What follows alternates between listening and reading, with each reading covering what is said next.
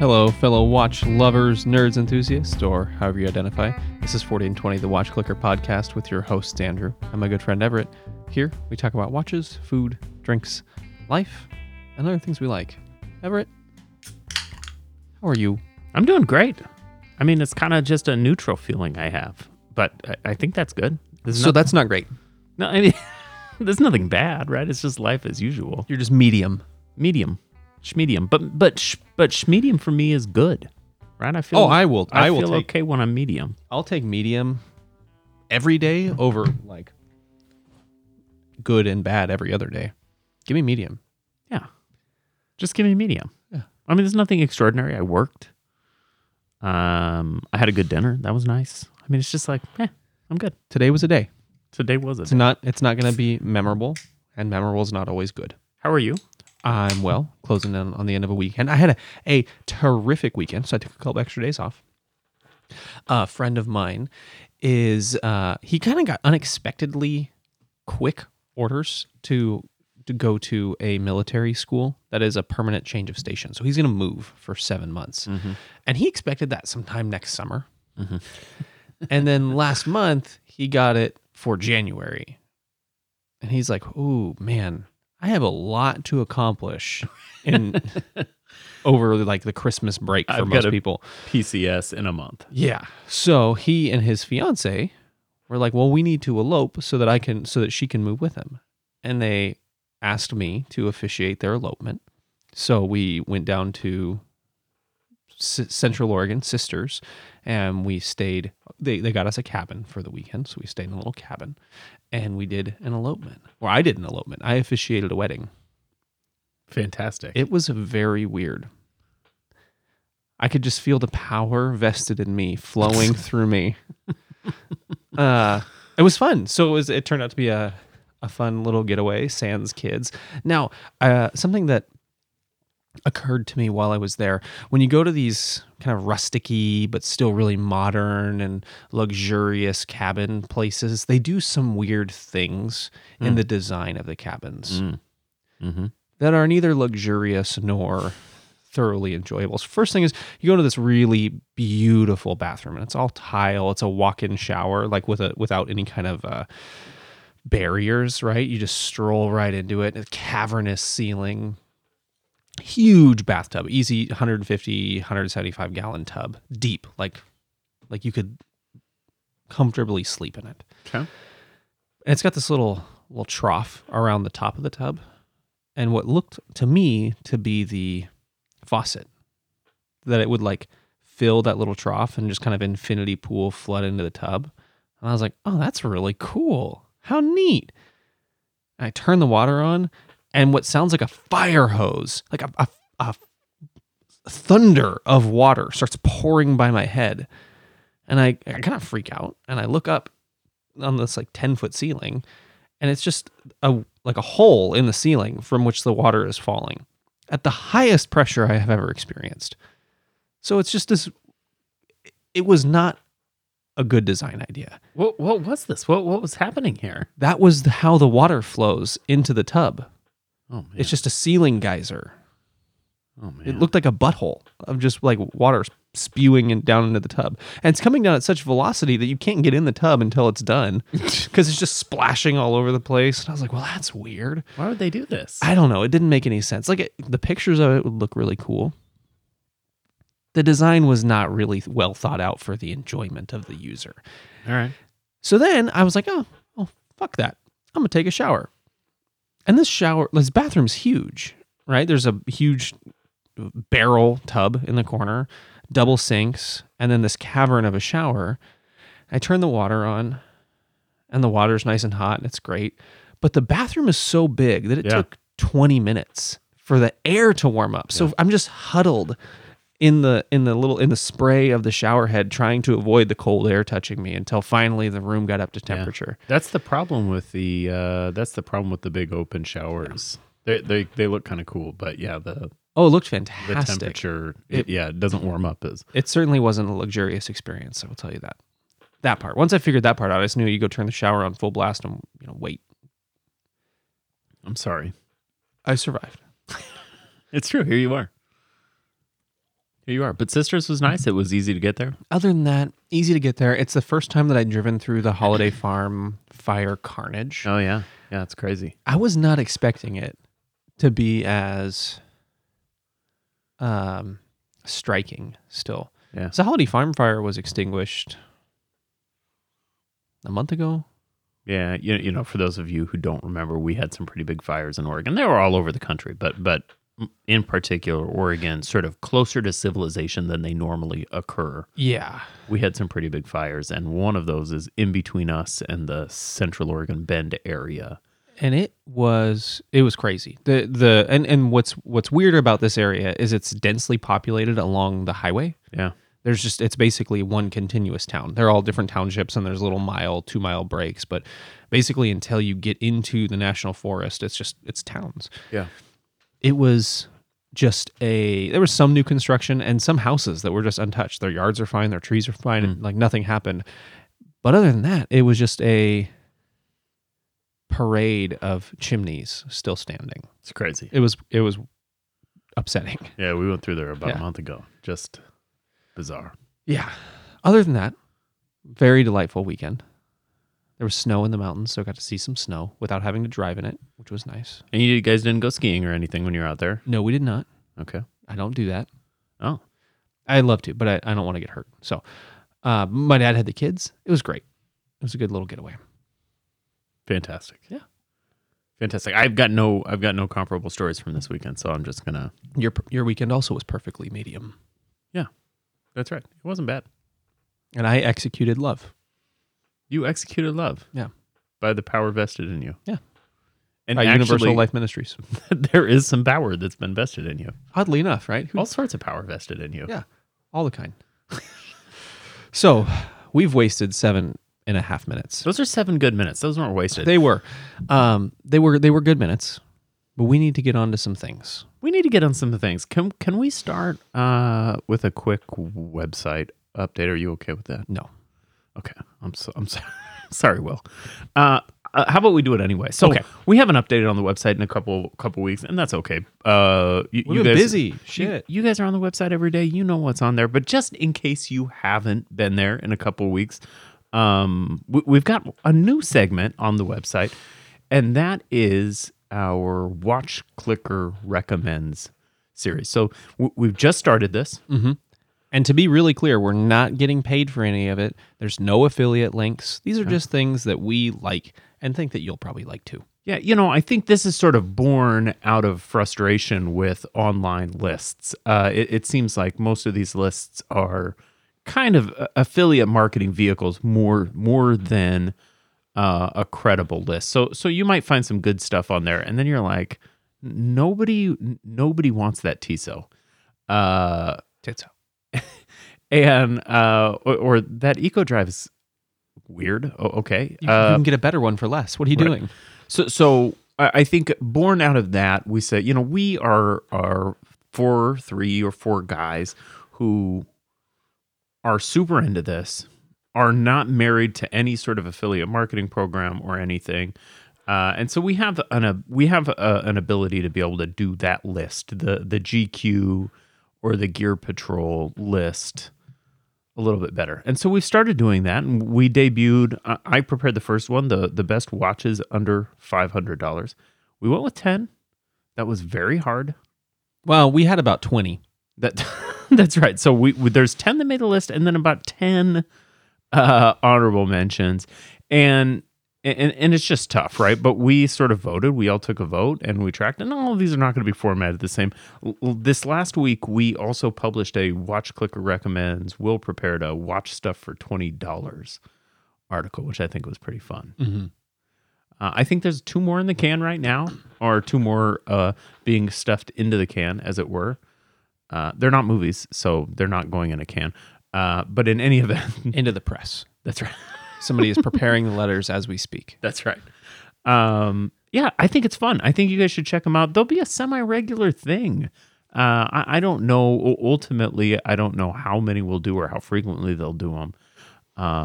But yeah, I think it's kind of a fun thing. And I think if you're a newcomer to the watch scene, I think they might be more valuable. But what I hope is What I hope is that guy who's looking for his first watch and doesn't know where to start finds our list and not the Gear Patrol, GQ. Gear Patrol GQ list. That's Which what is I not to hope. say, because sometimes they've got some good shit on there. That's true. But it's harder to sort through the not so good stuff to find the good stuff. That's right. That's right. So check out the website, watchclicker.com. That's where you find this shit. Also this last week, we'll publish 2 reviews. Both of them, I think, really good. They weren't his best work, but Yeah. he did okay. So, trigger warning for those of you who are sensitive to this sort of thing, but we'll publish a Damasco DS30 review, which I think is a great, really interesting watch. Damasco's an interesting Yeah. brand to me. They really are, yeah. We should talk about them at some point on the show.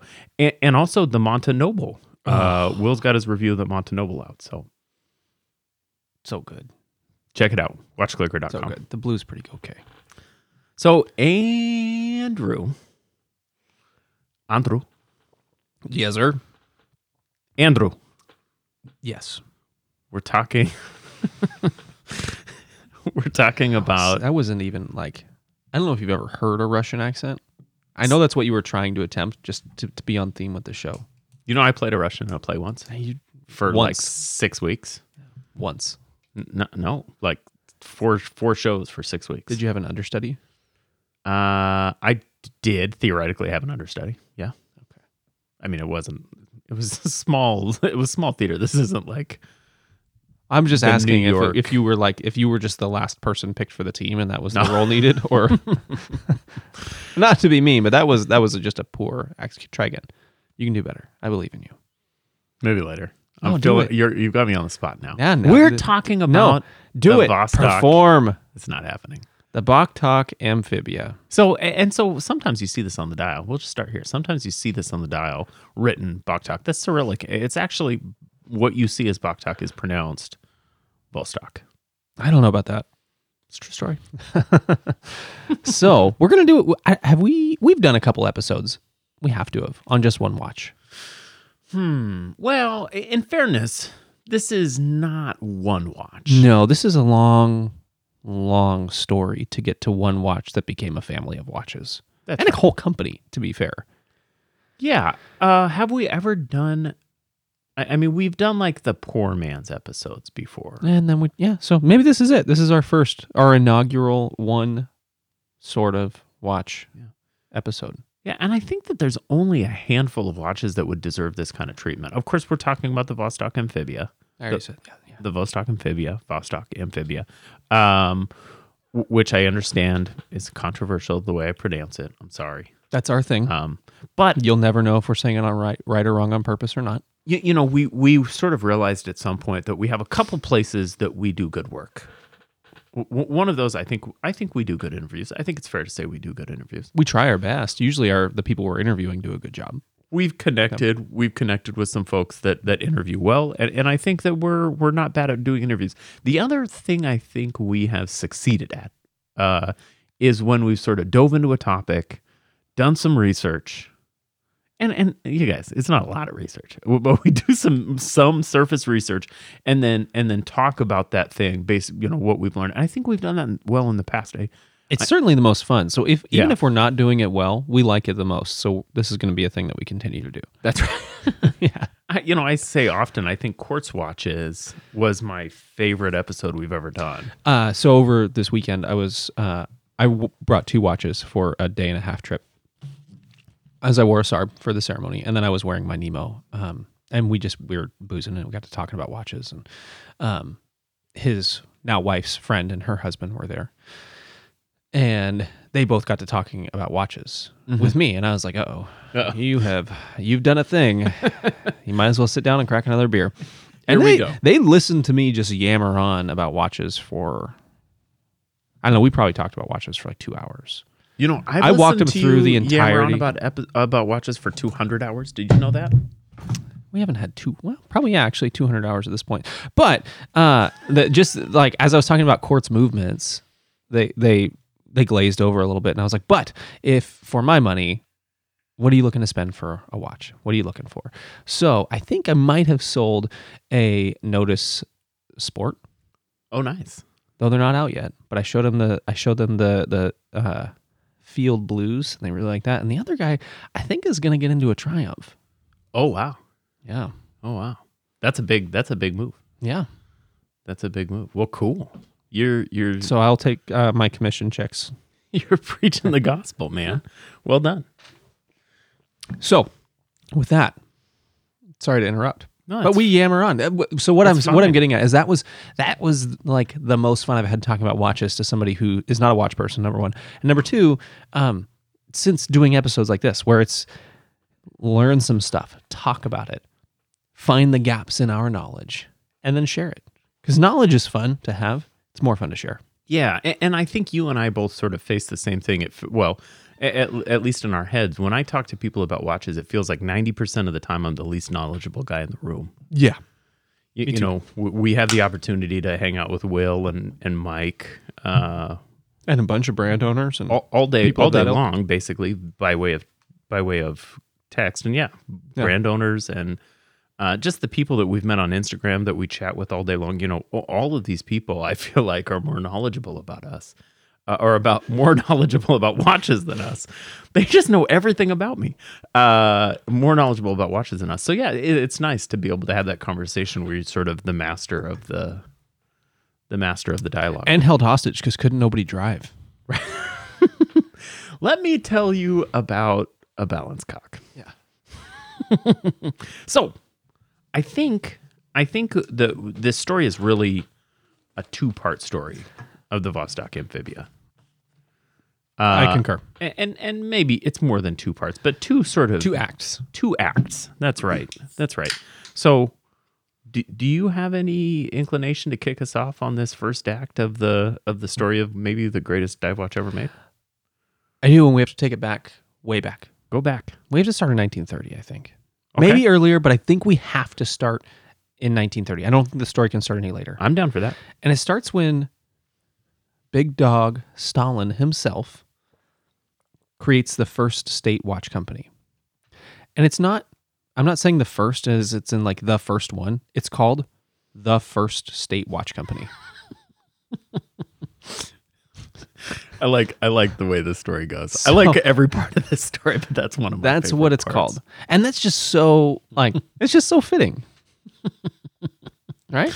Yeah. And so so that's where it is. First State Watch Company comes into business and starts churning out watches. Like Stalin did everything first, the same way Donald Trump does everything the biggest. Yes. Like if Donald Trump had a watch company, it would be like the best ever watch company. You did it. Be the hugest state watch company. I Huge. think. So we've got First State Watch Company founded in 1930, and that's important because that's an engineering feat unto itself, right? We're in Soviet era where shit is consolidated to be manufactured, pushed back out. And there's going to be a lot of points where this is important, where that centralized manufacturing is key to the success or failure of the Amphibia's endeavor to create the Amphibia. Well, and I think it's important to note here too that in the 30s, and really not until the 70s, the late 70s, communism is still a viable concept, right? I think for most of us, for most of the people listening to the show, although not all, I can guarantee, almost all of us, communism has always been a known entity, right? A kind of Wasn't fledgling. Yeah. That's right. And beyond that, it's always been sort of, for me, communism has never been the way, right? The communism is a bad thing. And communism has been a bad word in the United States for at least 80 years, perhaps a little bit more. But really, it's not until the late 70s that people are really clued in that, okay, communism has some major problems. Yeah, there's some inherent faults to the system. That's right. And which is not to say capitalism is okay, we're not having that conversation. There's But some yeah, inherent faults to that system too. that's right. That's right. But there's this difference, right? Communism still is full of optimism. And furthermore, we're way before the Cold War. I mean, communism is just sort of getting started, and it's like, oh, what's this communism thing? Those guys look interesting. Fast. They bought an American watch, a defunct American watch company, and all of their shit and brought it over to Mother Russia to start First State Watch Company. I did not know that. Don't recall the name. Should have wrote it down, but it's gone. It'll be in the notes. There's going to be probably a dozen was links. Hamilton. There's probably going to be about a dozen links to articles that we drew something from. It is by no means the complete encyclopedia on this watch, and we'd really love to hear things that we missed, because if we are nothing if not trivia dorks. That's right. So we're going to move forward. We're going to fast forward 11 years to 1941. Boom. 1941, the Germans are closing in Some shit's happening. into Mother Russia. So they evacuate from their location. First State Watch Company evacuates and moves to Christopol. Kistopol. No, Christopher. Yes, so Kistopol, however you want to say it. I don't talk Russian, so you're going to get my version of it. Okay. They move to Christopol, and they establish I like it. Committed. a new watch factory. They take, like, I wanted to say, like 20 train cars, 500 tons of shit. But they also stopped manufacturing watches. Yeah. Because at the time, spoiler, there was a world war. Yeah. So CWF went to manufacturing supplies for the war effort. And that continues until But this is, for all intents and purposes, Vostok, right? it will become. It will become. It will become, because post-World War II, some of that goes back to First State Watch Company's manufacturing warehouse or manufacturing facility. But the CWF remains in place. And that's where we start to see these brands emerging. Because they're still centralized manufacturing processes. They're still closed loop-ish. And they're operating as companies, though they're still state-managed manufacturing facilities. They're doing different things. They have different folks working on the floor. They're doing different things, and that's where we start to see these brand identities emerge. As after World War II, once First State Watch Company opened, or First State, once they moved back. And do you know? CWF So remains I've in also place. heard First State Watch Company as First Moscow Watch Company. Yes, it becomes. So first Moscow, and then it goes into Second Moscow, and I don't recall exactly when, because it's not important to the story. It's not. No, okay, but that's okay. Just to get our facts straight. Keep going. So they return to Moscow. Musgrove. Musgraves. CWF remains in place and continues manufacturing watches. And the 1960s is when they brand as Baktok. And I don't really understand why. But they do. And that's when you see the emergence of other brand names unrelated to their just where they're located as a manufacturing facility. Yeah, and I think Vostok is the name of the first space program in Russia. Yeah, but and so why did CWF get dibs? Yeah, I think that there's still power struggles, right? You still have corporate entities within the state. You still have a corporate identity, right? And so these people said, "Oh, we're Vostok." But right? why didn't the Moscow watch factory get Vostok? Well, I mean, you have all these companies sort of jumping out at the same time. You've got Pobeda, you've got Raketa, Rocket. Polyot, you've got That's right. So, or not Pobeda, but Polyot. Excuse me. So you've got all these sort of. I think everybody was cashing in, right? I think everybody is competing. How many Vostoks were there? Do you think? Oh, I don't know. Maybe a lot, right? And then they just got silenced. The Vostok the KGB showed up. Yeah. No. So Vostok Grocers. Vostok was reminiscent of the space program, and that was in the 60s. That was the crown jewel of Mother Russia. The space program. That was the crown jewel of every developed nation. Yeah. Was their space program. Like, this is what we're going to do. So these watch companies jumping on board name their factories. They're now brand after things reminiscent of what's going on in the bigger world, because forever and always, watches are not on the cutting edge. They're peripheral, but still near the cutting edge. And again, sort of to revisit this Cold War ideology, right? There's still very much an ongoing competition between the West and the East. Who's going to win? And if you've watched The Right Stuff on Disney, which I totally recommend, I don't know if that's been one of our other things, but Disney has done a series based on the original book, The Right Stuff, which dives a lot more significantly into the lives of the original Apollo astronauts, or excuse me, Gemini, Mercury, perhaps astronauts. So it's these same guys, but it ends in a much different place, and instead of being about the technology, although it is about, I mean, you can't separate the two. It's about the personalities and the dynamics and the people involved in a significant way. It really, really fantastic series, by the way. If you haven't watched it, you should. I haven't watched it. Mid-episode, other thing. All right, keep going. Jackpot. I'm sorry. So, 1965. This is, I think, this is where kind of the first act, big, broad stroke closes, right? So we're just covering, we're laying some groundwork here. 1965, Vostok becomes the official supplier to the Ministry of Defense for watches. Yeah, that's right. Now, where do you want to start? Yeah, I think that there's perhaps maybe an interlude here too, because I think it's important to sort of to talk about why things were done the way they were done. So first, Vostok assigns 2 engineers. So what Russia, what the USSR lacked in right, not Russia, the Soviet Union. Soviet Union, yeah, that's right. What the Soviet Union lacked in traditional resources and capitalist capital, they more than made up for in talent, right? So well known that Russia has some of the most, in the 60s, has some of the most developed rocket technology. They've got fantastic scientists. You know, there's the or in a Cold War. Yeah, that's right. There's the paperclip. What are they called? Paperclip project or paperclip. So the United States has this really covert, kind of secretive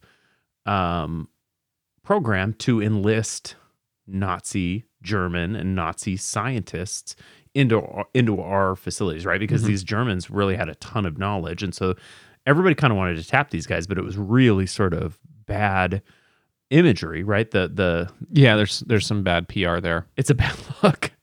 And so they're doing it really surreptitiously. Well, Russia has very few qualms, right? So they're grabbing the best Russian scientists and putting them to work. So Russia's got great human resources when it comes to engineering.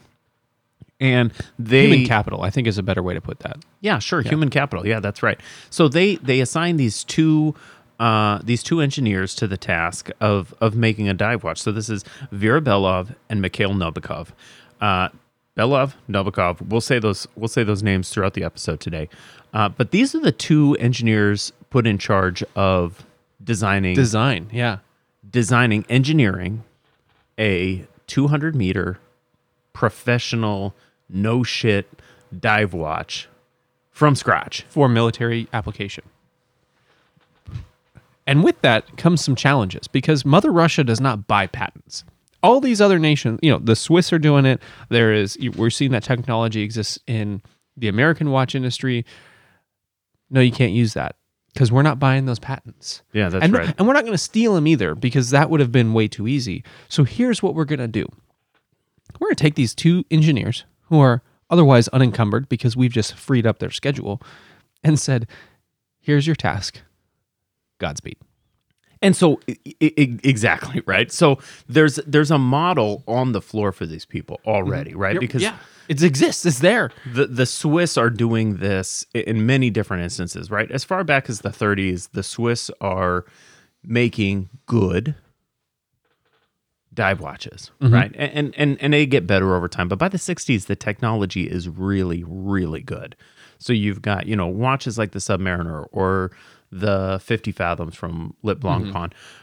This technology exists. And by and large, it's using brute force, static pressure resistance. So just like your Submariner today is a 300-meter watch. I think they're 300. 300. And it's always got 300 meters of water resistance because the case back is the case back and the crystal is the crystal. The fittings are the fittings, and that stuff doesn't change. You screw that case back on, it compresses the O-ring, and it has all of the water resistance that it will ever have. Correct.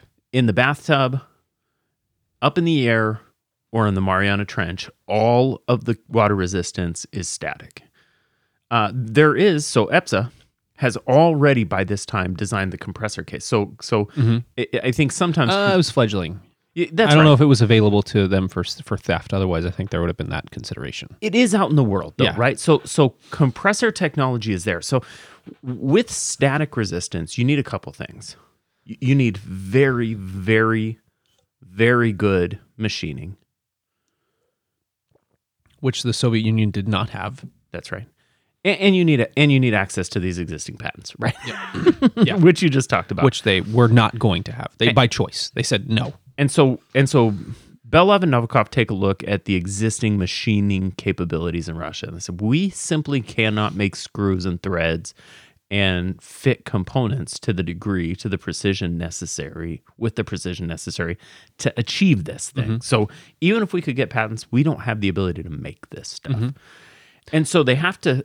With that, Yeah. they also don't have the material. That's right. In order to go from brass to steel cases, they had to petition the government to start producing acceptable quality steel for this endeavor. And so they do what they can. They figure out what their resources are, and they come up with a concept for a variable resistance compressor case, just like the EPSA compressor. I mean, this is the same ideology that is going to get stronger under pressure at depth. The ability to resist water. So when we say static resistance, compressor resistance, if we use those terms, we're talking about the ability of a watch to increase its resistance to pressure as pressure is applied on it.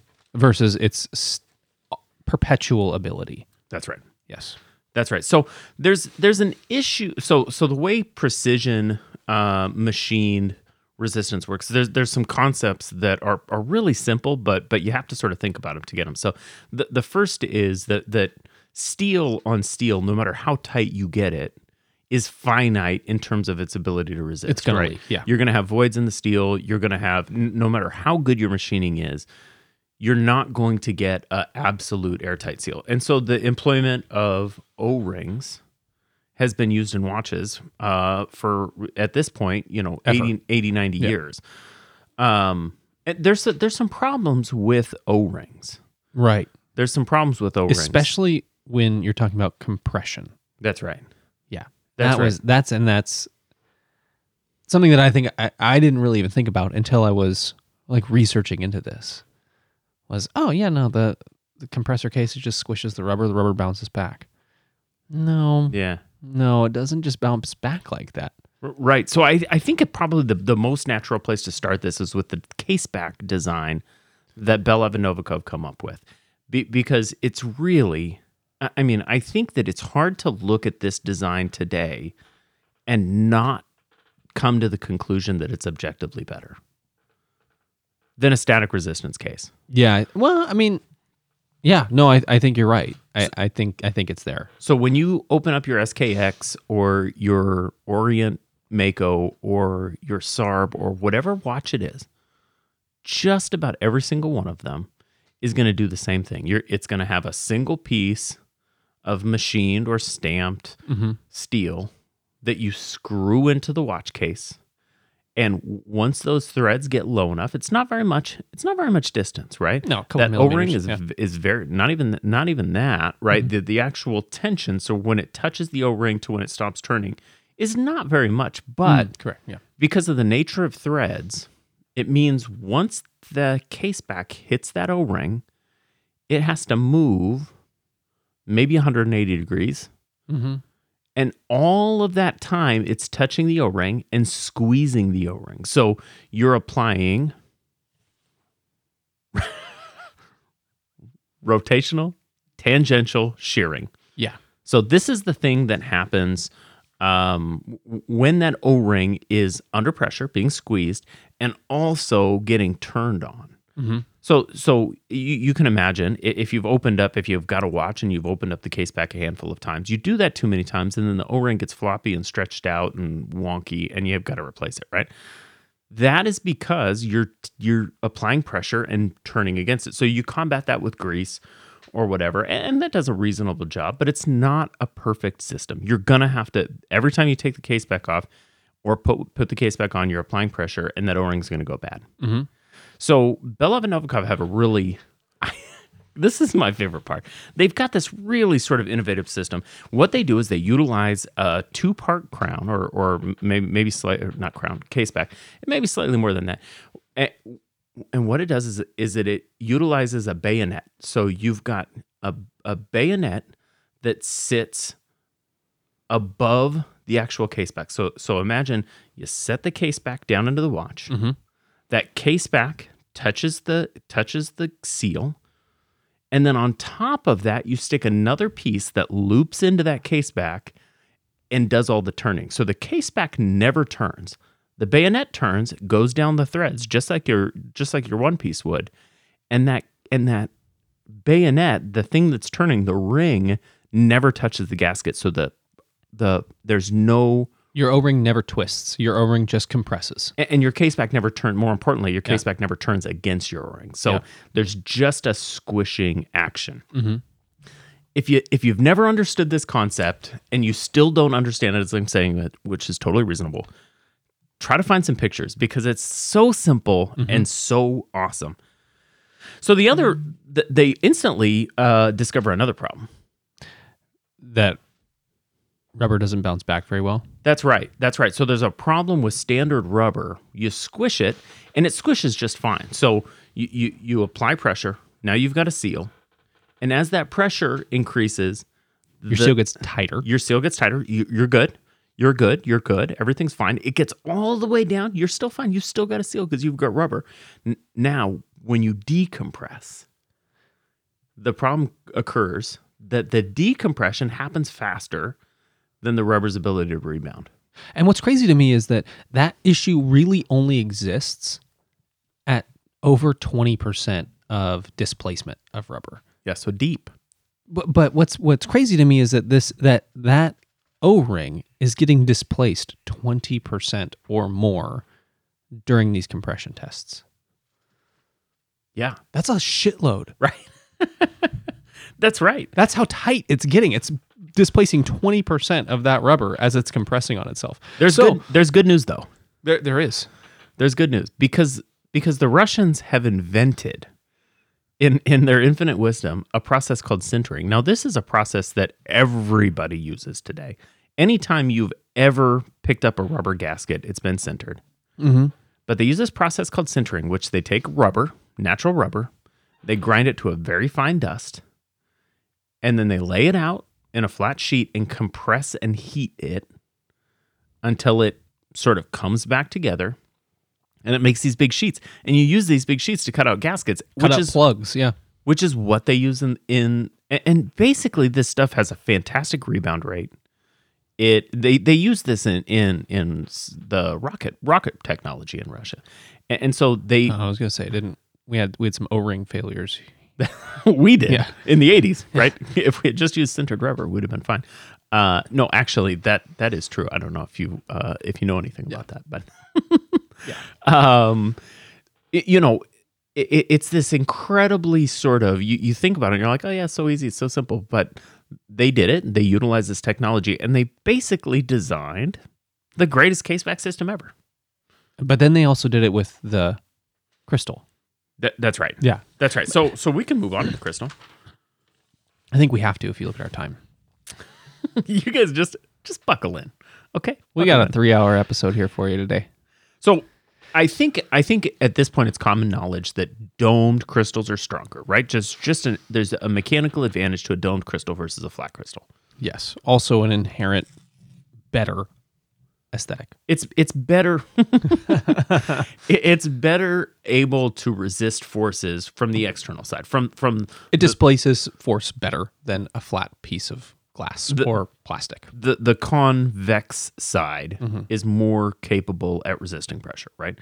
And furthermore, at this point, it's known that acrylic, aka PMMA, aka polymethyl methacrylate, aka lucite plexiglass perspex, PMMA or acrylic, as we'll call it for the duration of this episode. I'm going to call it plastic.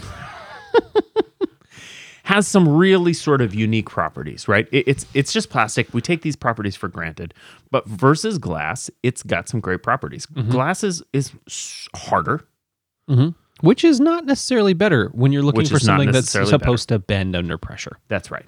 That's right. So what they've done is they run all these tests. They figure out how much it flexes. They figure out how much they need it to Again, flex. 20 to 30%. Yes, 20 to 30%. And they very, very carefully engineer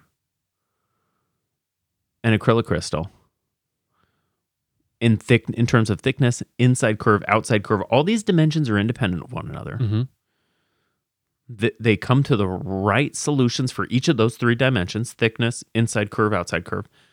And they have to carefully machine each one of these crystals at the time. I think the process is a little bit easier today. I'd hope so. With a pretty high degree of precision. I mean, we're not talking about Swiss threads at this point because we've already discussed that they don't have that ability. But then still, they weren't going to get there. Yeah. more carefully machined than you might imagine. And they apply this crystal in a case in the way that as pressure is applied, the crystal is going to flatten out. It's going to squeeze out, as you can imagine. You know, you're pressing in the middle of the bowl, and the bowl is going to get wider, right? 0.5 millimeters, a half of a millimeter of compression at depth is what this thing is engineered to take. That's a lot. That's a lot. That's a lot. And again, they're using the same sintered O-ring system Yes. on the top to keep it all locked in place. I read this watch described as putting a watch inside a closed jam jar. Yeah, that's right. Yeah. That's right. And that 0.5 millimeters is enough dimension that they have to give additional clearance above the post and the hands so that it doesn't come down and crush them. Which Or they touch do. them. Yeah, that's right. Yeah. Not just crush, but just even touch. And I think crystal technology, I think it's easy to take for granted. I think what's harder to take for granted with the Vostok, because anybody who's ever played with one has noticed something almost immediately funny, which is... There's a scuba man on the front. Yes, exactly. That's it. That's it. How did you're a mind reader. Or are we talking about the loosey-goosey, flippity-floppity, flaccid crown? Yeah, we're talking about that loosey-goosey, flaccid crown. Because that is a thing that people don't like. Right? And even my first experience of it, I'm like, this is kind of charming. I kind of like this. Learning more about it, and then spending this last week in some change reading about it. It could be my favorite part. Yeah, I think it is for me, It might too. be the most technologically impressive part for me. Yeah, I still think the case back is the best. The case back is amazing, but in the way of like, we have a problem. We have a problem.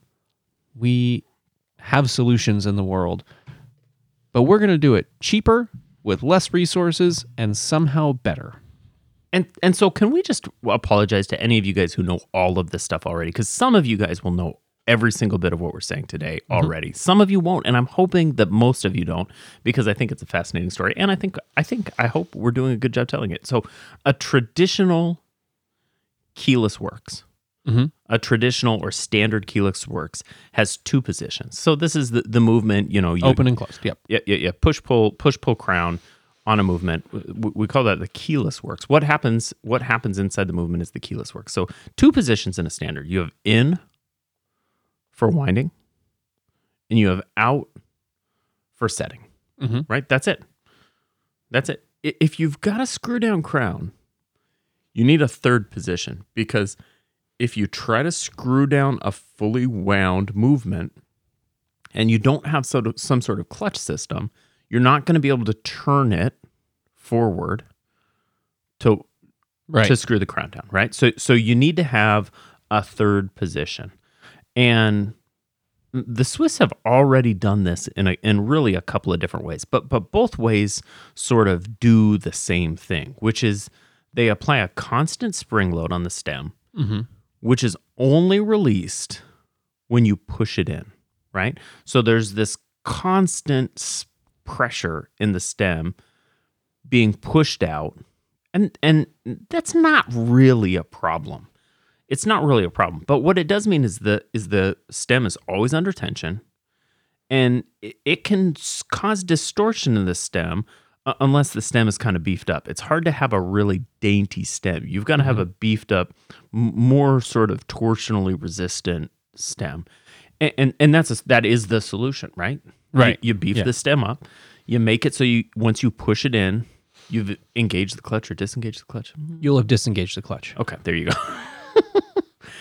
So our Russian friends, Belov and Novikov, have some options, right? They've got a movement that they could use and do this with, but they're going to have to employ a beefier stem, and it's just going to cause some issues. And I think at this point, they're sort of probably feeling flush at their victories, right? Yeah, they've achieved an engineering masterpiece at this point. That's right. That's right. And so I think perhaps maybe they're just pushing it and playing games. But what they do is they create kind of a brand new clutch system and instead of having it be in the keyless works or in the crown itself, perhaps, they employ it all the way back in the crown. And when we say clutch system, right, a clutch is a pretty simple mechanical device. They take it all the way out of the watch and they put it in the crown. This clutch is what makes your crown wobbly. The crown is never engaged. Instead of being constantly engaged, it's never engaged until you apply an outward pressure to it. So if you've ever had a Vostok, you know you can just turn that crown and nothing happens. You've got to, it's just the slightest bit of pressure. This sounds like it would be annoying. It's not, and it's very intuitive. And some people who own Vostoks have never even realized that they have to do this. But what you have to do is pull out just slightly. Yep, just a bit of outward tension, and that engages. Just a bit of outward pressure, exactly. So in order to wind and or set your watch, you just pull out a bit. This actually winds up being good for a whole bunch of reasons. So it's safer in shock situations. It accomplishes all of the goals of the screw-down crown clutch system. And it's just generally a more efficient system. I would also think that it increases its ability to resist water because you're not going to see as much movement through that case of your stem to your crown. Yeah, perhaps. I would think the screw-down crown might even be superfluous at this point. Yeah, I think it might be. I think it might be. You know, I think that the screw-down crown is, in terms of static resistance, it's important. Yeah, I think that it actually, in many situations, doesn't increase your water resistance. What it does is it increases your ability to have incidental contact to the crown and not affect your seals. I don't know that that's changed in this situation. I could be wrong, but I still think you need screw-down ability. Right, because if you hit that crown, if it's just pressed in, you're not going to have as tight a seal. You, in this system in particular, you need it to be screwing down. Okay, I'll have to think more. I want to look at one. We don't have it nearby. Doesn't matter. Yeah, no, it's interesting, right? Because every time you look, engineering, that's good engineering. It's always like, man, this is cool. Good engineering is just underappreciated because if they're doing it right, you never know. You never know. When they're doing it wrong is when you know. Yeah, that's right. That's right. And so, I mean, I think that kind of that's the end of our second act, right? I mean, ultimately, they issue a watch that you know and love as the Vostok Amphibia, which if you own a Vostok Amphibia today, it's virtually the same exact engineering that Belov and Novikov invented in the 60s, right? Or designed in the 60s. Some of these other companies, other watch factories made their own attempts at them. But none quite as successful. No, Vostok is the one that held on. Yeah, that's right. And for all sorts of weird reasons. And certainly there's been plenty of times and opportunities where Vostok could have packed it in, but there they are. There they are, still cranking out watches. Yeah. Unchanged. Unchanged. I mean, some changes, but for all intents and purposes, it's the same fucking watch. And the Amphibia led to a lot of upgrades of the Kommandersky and others from their line because they applied that same technology. They're like, oh, fuck, this is good. That's so they right. started applying it elsewhere. And I think that the only other really important thing you say about the Amphibia is that it was featured in the Wes Anderson Life of Zissou film. Mm-hmm. And that's it, right? That's the end of the story. It could be the end of the story. And so if you want to buy a Vostok Amphibia, there's a couple places. I think Marinam is perhaps the simplest. Marinam, I think, is the official dealer. I don't know that Marinam is the simplest. Well, maybe the simplest. But I do agree. I think they are the official Vostok dealer for the world. And I think you and I have both purchased watches. Have you purchased an AM I've Diver? never got an AM Diver. Okay. Well, so there's also a company called AM Diver, and I think they're loosely affiliated with Marinam. I think there's a relationship there in any event. But that's another place where you can sort of get custom amphibias with machined coin edge bezels that accept standard bezel inserts, or maybe they don't. They don't that's accept the problem. they it's a closed ecosystem for bezel inserts because you had to file your bezel insert. That's right. So It's just a little bit off. Just a little bit off of standard bezel inserts. that's right. Well, actually, that's Very an AM Russian. That's an AM Diver bezel. They have two sizes of insert, and I got the wrong size of insert. Are you sure? Yeah, 100%. Yeah. In fact, I talked to the guys at AM Diver, and I was like, "What's going on here?" And he was like, "Oh, you got our other size of insert." And I was like, "The fuck, man? Why would you have two sizes of insert?" They've got a Planet Ocean size and more of a standard sort of SKX size. Yeah. But the dimension on the SKX insert is not the same as an SKX insert. Correct. But it's the same size. But you can get SKX sized bezels for your Amphibia, That's right. and that make it universal for Yeah. those bezel inserts. That's right. Murphy makes one. There's a good mod world for it. But if you get it from AM Diver, you really don't need to do a mod. Yeah. That's Unless right. you just order your colors wrong like a dummy. That's right. That's right. There's that issue. That's right. And with that, that's all I've got. Do you got anything else you want to say about the Vostok Amphibia today? No. I think we've created the comprehensive episode on the Amphibia. What do you think? Do you think we did good? I think we did pretty okay. Yeah, I think we did okay. I mean, look, guys, we did that in approximately 40 minutes. Which is how long it took them to design and produce it. That's right. Yeah. That's right. We just don't have cocktail napkins. If we did, though. Oh man, this would have been a 4-hour episode and we would have redesigned it. That's the most impressive part about this watch to me. They're like, we have watches. We can buy patents, but we don't do that. We're just going to start from scratch. We know what a watch is. We can get there. They did know what a watch was, too. Yeah. They did know. Other things? Yeah. Andrew, what do you got? So,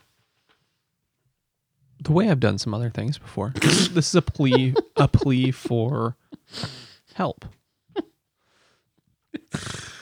I'm looking at pouring some concrete countertops.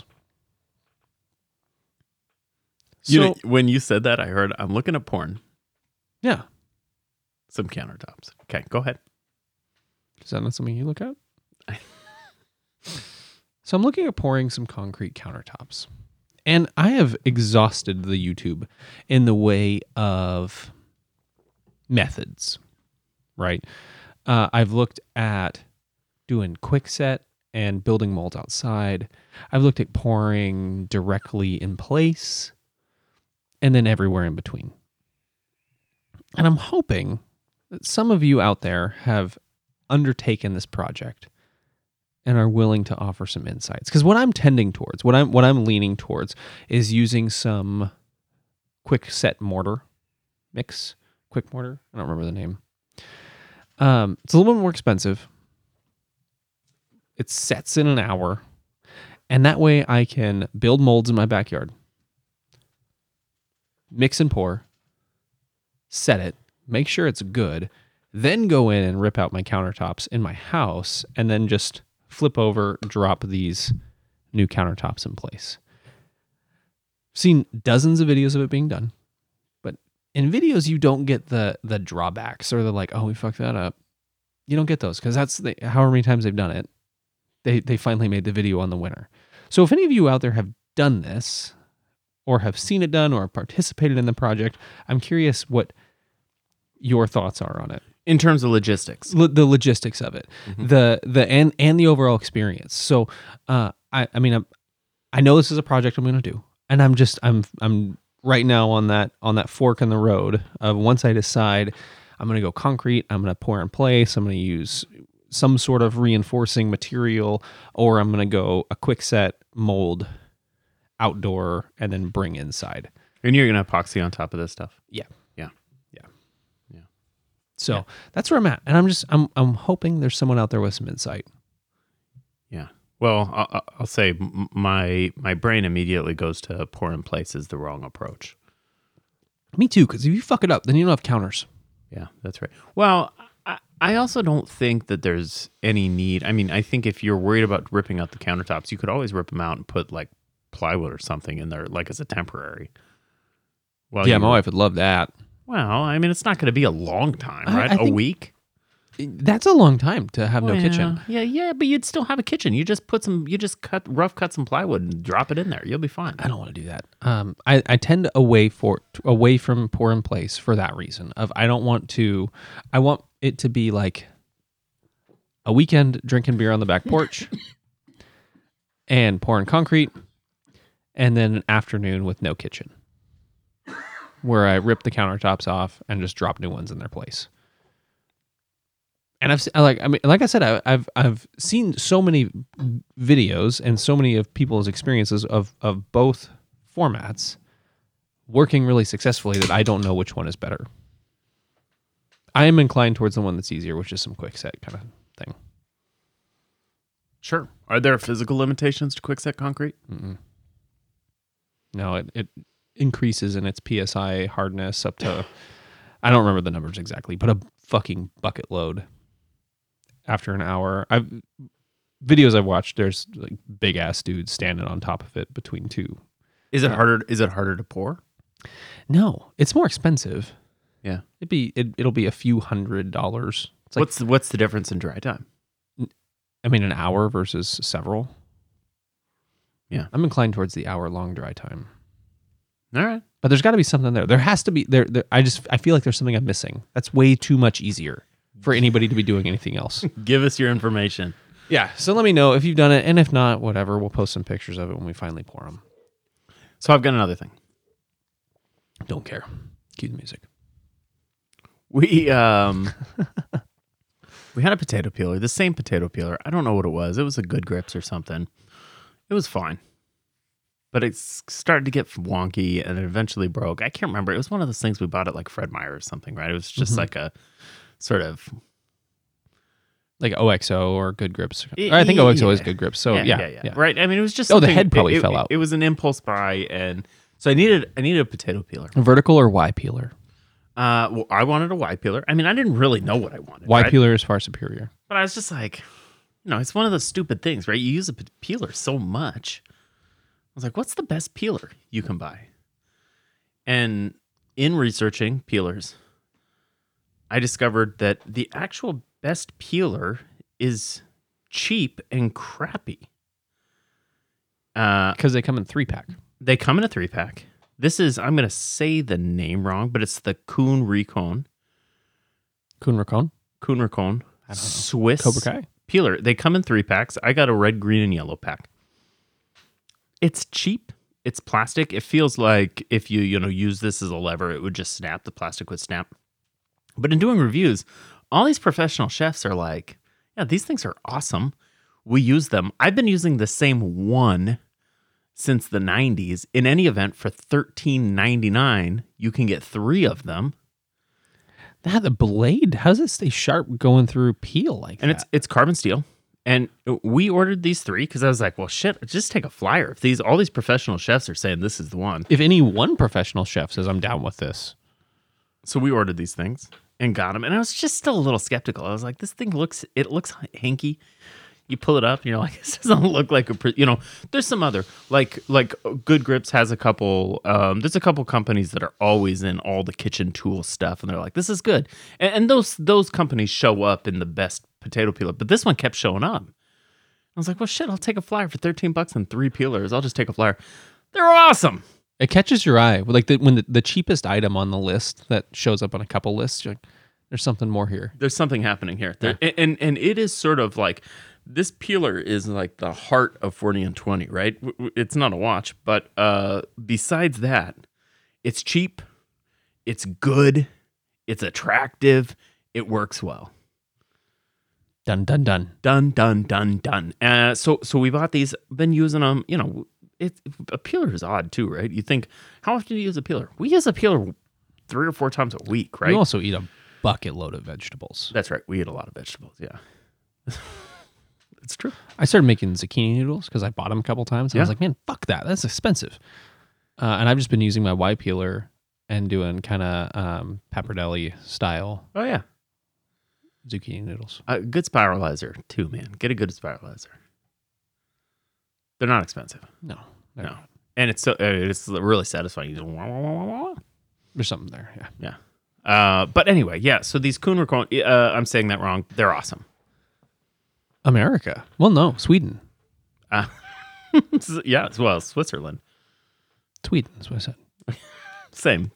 I feel that way, actually. Yeah, I feel that way. That's all I have, man. That's a good other thing. I might get them because I'm in the market for a couple new peelers because I have vertical. I don't like them. Like the peeler that everyone grew up with. The vertical. The vertical, blade. yeah. That's what we I don't had like before that. too, yeah. I have a Y peeler, but I've used it enough that the head has broken free of the handle. So I have to put my thumb in the bottom of the Y while I use it. Yeah, and well, that's the other nice thing about these. If you broke them, it wouldn't be heartbreaking because you got 2 more in the drawer. You get down to the last one, just order another pack so you got them on standby. Yeah. At $13.99, whatever. I don't think you could ever break all 3 of them either, based on unless you're really... We'll see.